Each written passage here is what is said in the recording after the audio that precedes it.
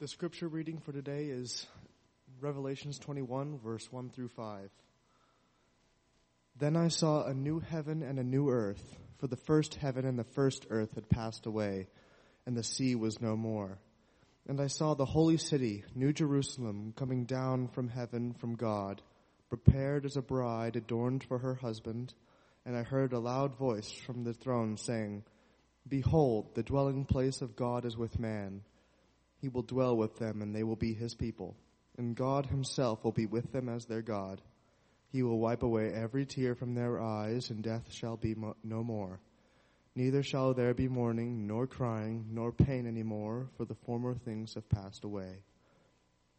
And he who was seated on the throne said, Behold, I am making all things new. Also he said, Write this down, for those words are trustworthy and true. The word of the Lord.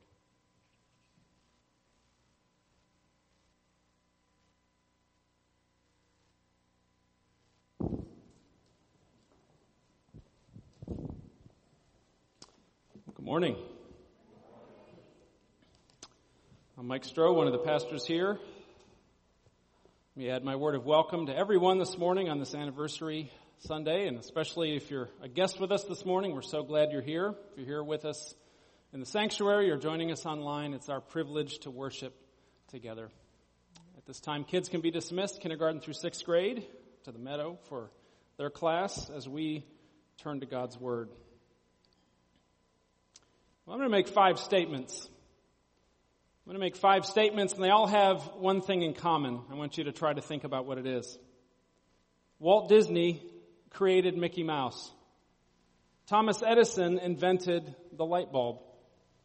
Your blood is blue when it's in your veins. Lightning never strikes the same place twice. And we have 5 senses. Does anybody know what those 5 statements have in common? They're myths. They're either partially or completely untrue.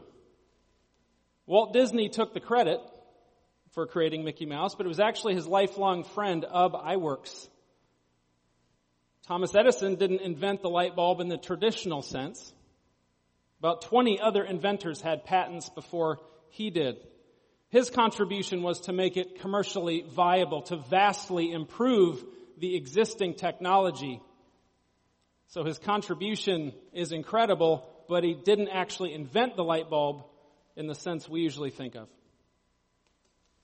Raise your hand if you were ever taught in school that your blood is blue before it's oxygenated. Anybody ever? I see some hands. Okay. I remember a 3rd grade teacher telling us that. And then I had a science teacher in 4th grade who debunked that and said that's completely untrue. So school was a very confusing time for me. Didn't know who to believe. But we can dispel that myth once and for all this morning. Your blood is never blue. Okay? Your blood is never blue, and if it is, you should probably talk to your doctor. The veins you can see in your skin look blue because of the way your skin absorbs and reflects wavelengths of light. Lightning does, in fact, strike the same place twice, sometimes even during the same storm. The top of the Empire State Building, for example, gets struck about 23 times a year.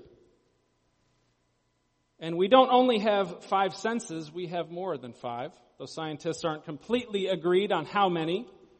And one of them is not seeing dead people, in case you were wondering. But scientists say we have at least a few more than 5, like our sense of orientation in space, our sense of temperature, our sense of balance. The thing about myths is that even though there's evidence to the contrary, even proof to the contrary, a lot of myths just stick. They're passed along, and for some reason they stay with us. Now those 5 statements I made, those 5 myths are mostly harmless, right? They don't really affect our daily lives all that much. Again, unless your skin is blue, or your blood is blue, then you have a problem. This morning we're going to talk about some myths that do affect our lives. Those are myths about heaven. The Bible tells us that our future hope is supposed to impact how we live now. See, so if we get the destination wrong, it's going to affect the journey, isn't it? If we get the destination wrong, we're bound to make some wrong turns along the way. Because what we believe about heaven affects our daily lives, whether we know it or not. We continue in our series on heaven. If you haven't been with us, we've seen that heaven is a sure promise of God. We've seen that the resurrection of Jesus is central to our future hope.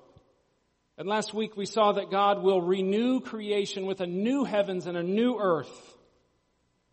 Now the Bible says more than we often think it does about heaven. But many of us either don't know what it says or we hang on to some really big misconceptions, some myths. I wonder it doesn't impact us more now. But let me say up front, if you have believed or do believe any of the myths that we cover this morning, don't be discouraged. As we've been saying all along, the truth is better. Heaven will not be less than we imagine. It will be far greater. So let's jump into 5 common myths about heaven, and let's see how the truth should change us. Let's pray together as we turn to God's Word. Our Father, we give you thanks for your faithfulness to this church for the last 44 years. We give you thanks for this morning as we gather for worship. Speak to us now from your word. Enliven our hearts with the hope of heaven for the glory of Christ, in whose name we pray. Amen. Myth number 1. Myth number 1. Heaven will be boring. Heaven will be boring.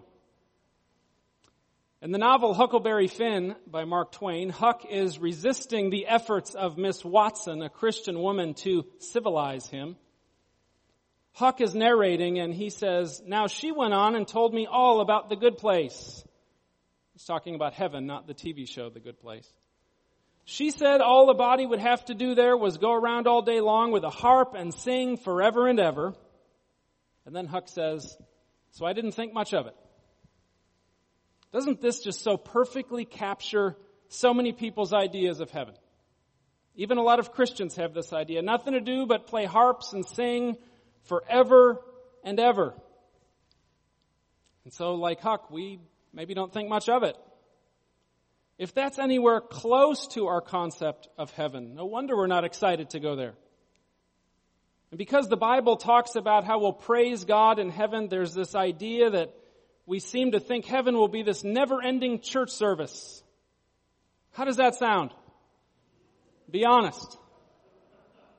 Some of you can't even make it through a 25-minute sermon, okay? We're talking about eternity here. Where do we get this idea that heaven will be boring?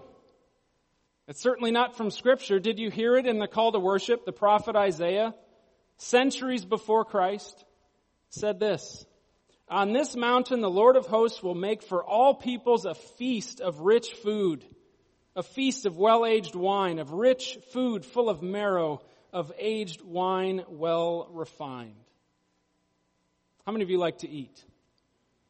How many of you like to eat? I do. I want you to think for just a moment of the very best meal you've ever had. I know that's dangerous to say during a sermon to make you hungry, but we got lunch afterwards, so you'll be okay. But think for a moment about your absolute favorite meal you've ever had. Think of your favorite food in all the world. Is there anything boring about that to you? God says heaven will be better. A couple verses later, Isaiah says, "He will swallow up death forever. And the Lord God will wipe away tears from all faces." So in heaven there will be no more death, no more sorrow. In other words, heaven is going to have everything good, and it's not going to have anything bad. And then the prophet says, "Let us be glad and rejoice in his salvation." Yeah, you think, Isaiah? Who wouldn't have joy thinking about a place like this? Well, us, it seems, from time to time, if we're honest. If we fall for this myth that heaven is boring. See, this myth is dangerous because, for one thing, it robs us of joy. The kind of joy that Isaiah was pointing us to. And that's not all. Author Randy Alcorn writes that thinking heaven will be boring betrays a heresy that God is boring. God made our taste buds, adrenaline, the nerve endings that convey pleasure to our brains, our imaginations, and our capacity for happiness and excitement. See, this myth betrays not just an ignorance of Scripture, but it shows how easily we buy into the lie that God is holding out on us. That what we really want most in this life or the next is found outside the presence of God. And that's really the lie behind all human sin, isn't it? That God isn't enough. And we fall for this myth, even as believers. Because in this fallen world, maybe we have such a limited capacity to imagine something so good. So God gives us these little glimpses in Scripture of what it'll be like to stir up our imaginations, what we will taste in heaven, as Isaiah tells us, what we will see. The passage we heard in the Scripture reading. Turn to Revelation chapter 21 if you have a Bible or on your device. Revelation chapter 21. Isaiah gave us a glimpse of what we will taste. John gives us a glimpse here of what we will see. Look at verse 19. The foundations of the wall of the city were adorned with every kind of jewel. Just take a moment to imagine this. And the 12 gates were 12 pearls, each of the gates made of a single pearl, and the street of the city was pure gold, like transparent glass. Think about the most beautiful place on earth you've ever been. Is there anything boring about that place? Heaven will exceed that beauty. The beauty that we see here is just a glimpse of the beauty we will see there. Scripture tells us a little bit about what we will do in heaven. And it's not sitting around playing harps all day. We will worship, yes. We will work without the effects of the curse. We will reign with Christ. Much of what we love to do here and now will continue and be even better. Now, in a future sermon, we're going to talk a lot more about what we will do, so you'll have to stay tuned for that. But most importantly, heaven will not be boring because of who will be there. Look at verse 3 of the same chapter, Revelation 21. The Apostle John writes, "And I heard a loud voice from the throne saying, 'Behold, the dwelling place of God is with man. He will dwell with them, and they will be his people, and God himself will be with them as their God.'" The best part about heaven is that we will be with God forever. Now, it's almost impossible for us to imagine what that will actually be like. But let me remind us that this is the relationship we were created for. David understood this when he wrote in Psalm 16, "In your presence there is fullness of joy. At your right hand are pleasures forevermore." And if we in this broken world can get a taste of that here and now, imagine how much more that will be true in his presence. So let's be honest this morning. Let's call this idea that heaven will be boring what it is: a myth and a lie. Randy Alcorn captures it this way. He said, "Since the resurrection awaits God's children, we haven't passed our peak happiness and never will. There's no need for bucket lists because our new universe adventures will far exceed this life's. We really will live happily ever after, and that's not wishful thinking. It's the blood-bought promise of Jesus." Myth number 2. We will live forever as souls without bodies. We will live forever as souls without bodies. Now, I won't say a lot on this one because we covered this in our second sermon of our series, but this myth is so pervasive. It's so damaging that we have to repeat it. This idea that the immortal part of us is our soul, and then when we die, we will drift up and be in heaven with God in that state forever. But that's not at all the Christian hope. That's not at all what Scripture teaches us. The Christian hope hinges on the resurrection, both of Jesus and us. Keep your finger in Revelation 21 and flip over for just a moment to 1 Corinthians chapter 15. Jesus rose bodily from the dead, and his promise is that we will follow him in resurrection one day. We will have new bodies not subject to sickness and decay and death. What does Paul say? Look at 1 Corinthians 15, verse 17. And if Christ has not been raised, your faith is futile, and you are still in your sins. Then those who have fallen asleep, or those who have died, in Christ have perished. If in Christ we have hope in this life only, we are of all people most to be pitied.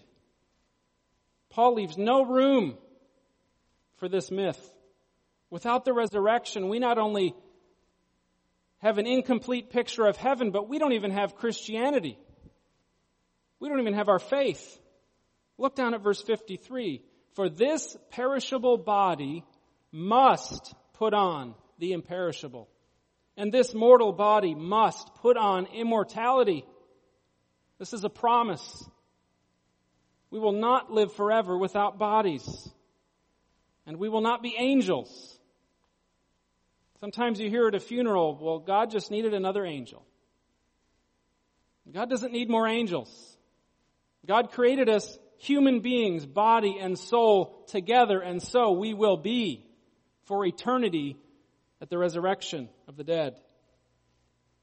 See, these myths can completely skew our perspective, and they wither our hope. We accept the lies that heaven will be this distant, fuzzy, otherworldly kind of place that we have no connection to whatsoever. Who would long for that? But the Christian hope is that we will be more human there, not less. Myth number 3. Our hope is escaping this world to go off to heaven. Our hope is escaping this world and going to heaven. There's an old hymn that I used to sing growing up in our church that said, "This world is not my home. I'm just a passing through." Have you ever heard that song? "My treasures are laid up somewhere beyond the blue. The angels beckon me from heaven's open door, and I can't feel at home in this world anymore." See, on our way to heaven, this myth says, we're just passing through. Or are we? Is that what the Bible teaches us? See, just like the last myth rejects the physical body, this one rejects physical life here. This is in part because the Bible tells us not to love the world. But that's not talking about planet Earth. It's talking about the sin in the world. It's talking about the sinful systems that oppose Christ. See, sin and evil are what the Christian isn't supposed to feel at home in. We're not supposed to reject this planet, this physical life altogether. Well, now what about Paul telling us we're citizens of heaven? Doesn't that mean we're citizens there and not here? And what about believers who have died now? Don't they go off to heaven away from here? Well, yes, they do. But that's not our eternal destiny. Flip back to Revelation 21. Revelation 21, verse 1, "Then I saw a new heaven and a new earth, for the first heaven and the first earth had passed away, and the sea was no more. And I saw the holy city, New Jerusalem, coming down out of heaven from God, prepared as a bride adorned for her husband." As we heard last week, the believer's ultimate future hope is living in a new heaven and a new earth. See, heaven is coming down to us. We are citizens of heaven, yes, but one day heaven will be joined to earth. This myth about escaping this life has led some Christians to think that our job is just to wait it out until we go to heaven or until Jesus comes back. It's led others to ignore all the physical needs around us as if people's souls are the only thing that matters. But God calls us again and again in Scripture to engage in this life, to serve the materially poor, to serve the vulnerable, to work for human flourishing as part of our proclamation of the gospel. How did Jesus teach us to pray? Your kingdom come. Your will be done on earth as it is in heaven. See, as citizens of heaven, we're called to be part of God's kingdom building now. We're called to bring just a little bit of heaven to earth while we wait for the day when He will bring it in fullness. Because our hope is not ultimately to escape this world and go off to some distant heaven. Our hope is that Jesus will return and bring heaven with Him. Myth number 4. Focusing on heaven is a distraction from real issues now. Focusing on heaven is a distraction from real issues now. Now, this myth connects to the last one in the sense of how our lives here connect with heaven. Maybe you've heard some people say religion is just wishful thinking, right? Focusing on tomorrow so you don't have to worry about today. Now, nobody captured this myth maybe better than John Lennon in his song Imagine. Imagine there's no heaven. It's easy if you try. No hell below us, above us only sky. Imagine all the people living for today. That's a really catchy song. I see some of you tempted to start singing it right now. But the message is simple, isn't it? If we could only get rid of God, if we could only get rid of religion, we could finally have peace and harmony. Because that always works out so well in human history, hasn't it? See, without having to worry about heaven, we could actually live for today. We could get things done. We could have peace. We could focus on the moment. But of course, this is a myth. If heaven is one day coming down to earth, then Christians should have more motivation than anyone to live for today. The reformer Martin Luther is often quoted as saying, "If I knew the world would end tomorrow, I would plant a tree." Now, speaking of myths, it's doubtful he actually ever said that, but it's a great statement either way. It's a statement of faith that the end of the world is actually just the beginning. That sapling you would plant would grow into eternity in the new earth. As Bible scholar Jason Biasi said, deeds of hope begun now will flower in eternity. This is not escapist hope. It is hope to get your hands dirty for. See, heaven isn't a distraction from living for today. It's the lens we need to look through to live today rightly. After telling us about our resurrection bodies and what they will be like, what does Paul say? Therefore, my beloved brothers, be steadfast, immovable, always abounding in the work of the Lord, knowing that in the Lord your labor is not in vain. What does Peter say? The end of all things is at hand. Therefore, be self-controlled. Keep loving one another earnestly. Show hospitality. Serve one another as good stewards of God's varied grace. Believer, your future hope is heaven. Therefore, work to the best of your ability at school tomorrow morning, at work tomorrow, because your work matters. And then take time to rest because it's about building Christ's kingdom, not yours. Therefore, look around you with new eyes at the sphere of influence that God has placed you to uniquely bring a little bit of heaven to that situation, to that place of brokenness, to that person you know who needs the hope of the gospel. Therefore, use your gifts to build up the body. Dig into what God is doing in the church. Share His love with those who need it. Therefore, plant a tree. You get the idea. And lastly, myth number 5. We get to heaven by being good.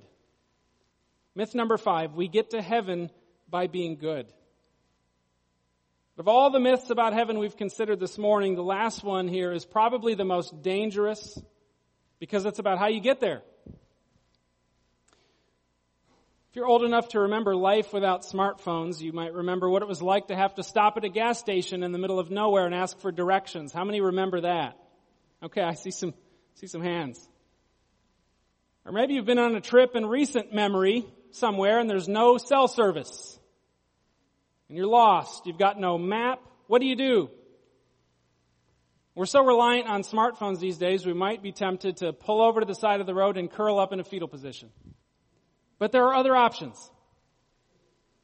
We could find someone who knows the way and ask for directions. Now, we started our series on heaven with a look at Jesus' promise of heaven in John 14. Thomas says to Jesus, "How can we know the way?" Jesus said to him, "I am the way, the truth, and the life. No one comes to the Father except through me." See, Jesus came from heaven to show us the way to heaven. Now, pay very close attention to Jesus' answer. Thomas asks him point blank how to get there, and what does Jesus say?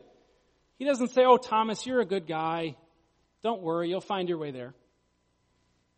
He doesn't say, "Thomas, just follow your heart." He doesn't say, "Thomas, all roads lead to heaven." What does he say? "I am the way." See, if we honestly want to know how to get to heaven, we won't listen as much to the prevailing current opinions of our day or the politically correct answer. We go to the one who knows the way and we ask for directions. No matter how often we say that salvation is by grace alone, this myth still persists, even in the church. That when we die, we'll stand before St. Peter at the pearly gates, and if our good works outweigh the bad, then he'll open up the gates and let us in. Because it's human nature to keep drifting back to this mindset, isn't it? That anything we want, we can achieve. We have a part in obtaining. But if that were true, then why did Jesus come? See, Paul says in Galatians that if we could be made right with God through obedience, he says, then Christ died for no purpose. Those are strong words. And in Ephesians, he says, by grace you have been saved through faith. And this is not your own doing. It is the gift of God. So if you don't know Jesus as your Savior, you need to know that He is the way. You need to know that He made the way for us through His death and His resurrection. And so we need to put aside the myths that we may believe and receive the gift.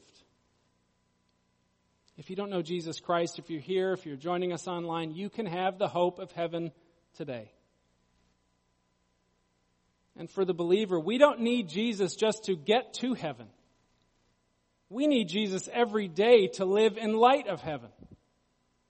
Only with His provision and the work of the Spirit in us can we keep our hope before us with all the struggles, with all the trials and the brokenness and the pain and the sorrow all around us. Only with His provision can we experience a true and lasting peace and a true and lasting joy, no matter what is going on around us. And only with His provision, with His strength, can we serve to bring a little bit of heaven to where God has put us. So consider for just a moment, where is your heart this morning?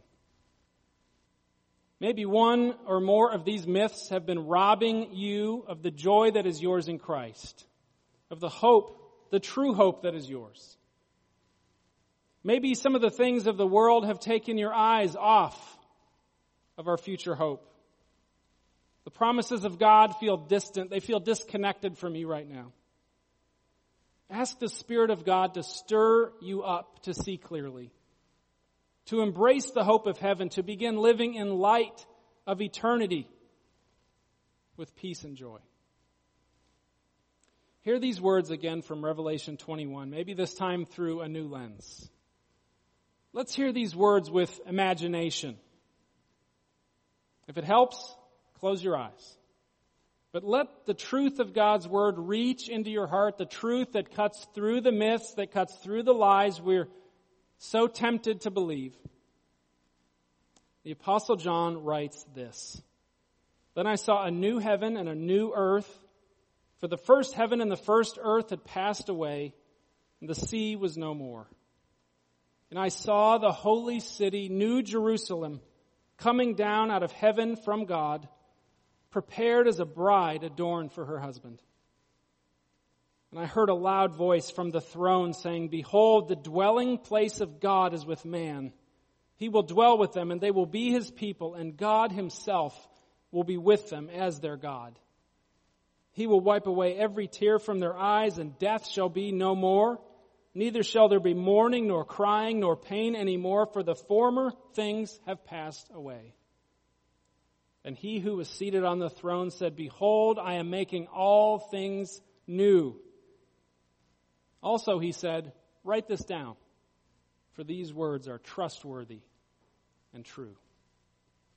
So let's put aside the myths and embrace this truth that is trustworthy and true.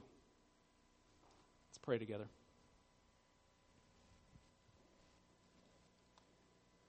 Our Father, we give you thanks for the sure hope of heaven. We thank you for the truth of your word, the promises of Jesus that cut through the myths and the lies we believe. We thank you for not leaving us in the dark. We thank you for not leaving us to go our own way in our sin. You sent your Son to show the way and to be the way when we had no way. So help us be a people that live as citizens of heaven here and now. Help us work and serve and love one another in light of your promise to one day make all things new. For the glory of Christ, in whose name we pray. Amen. Let us stand together.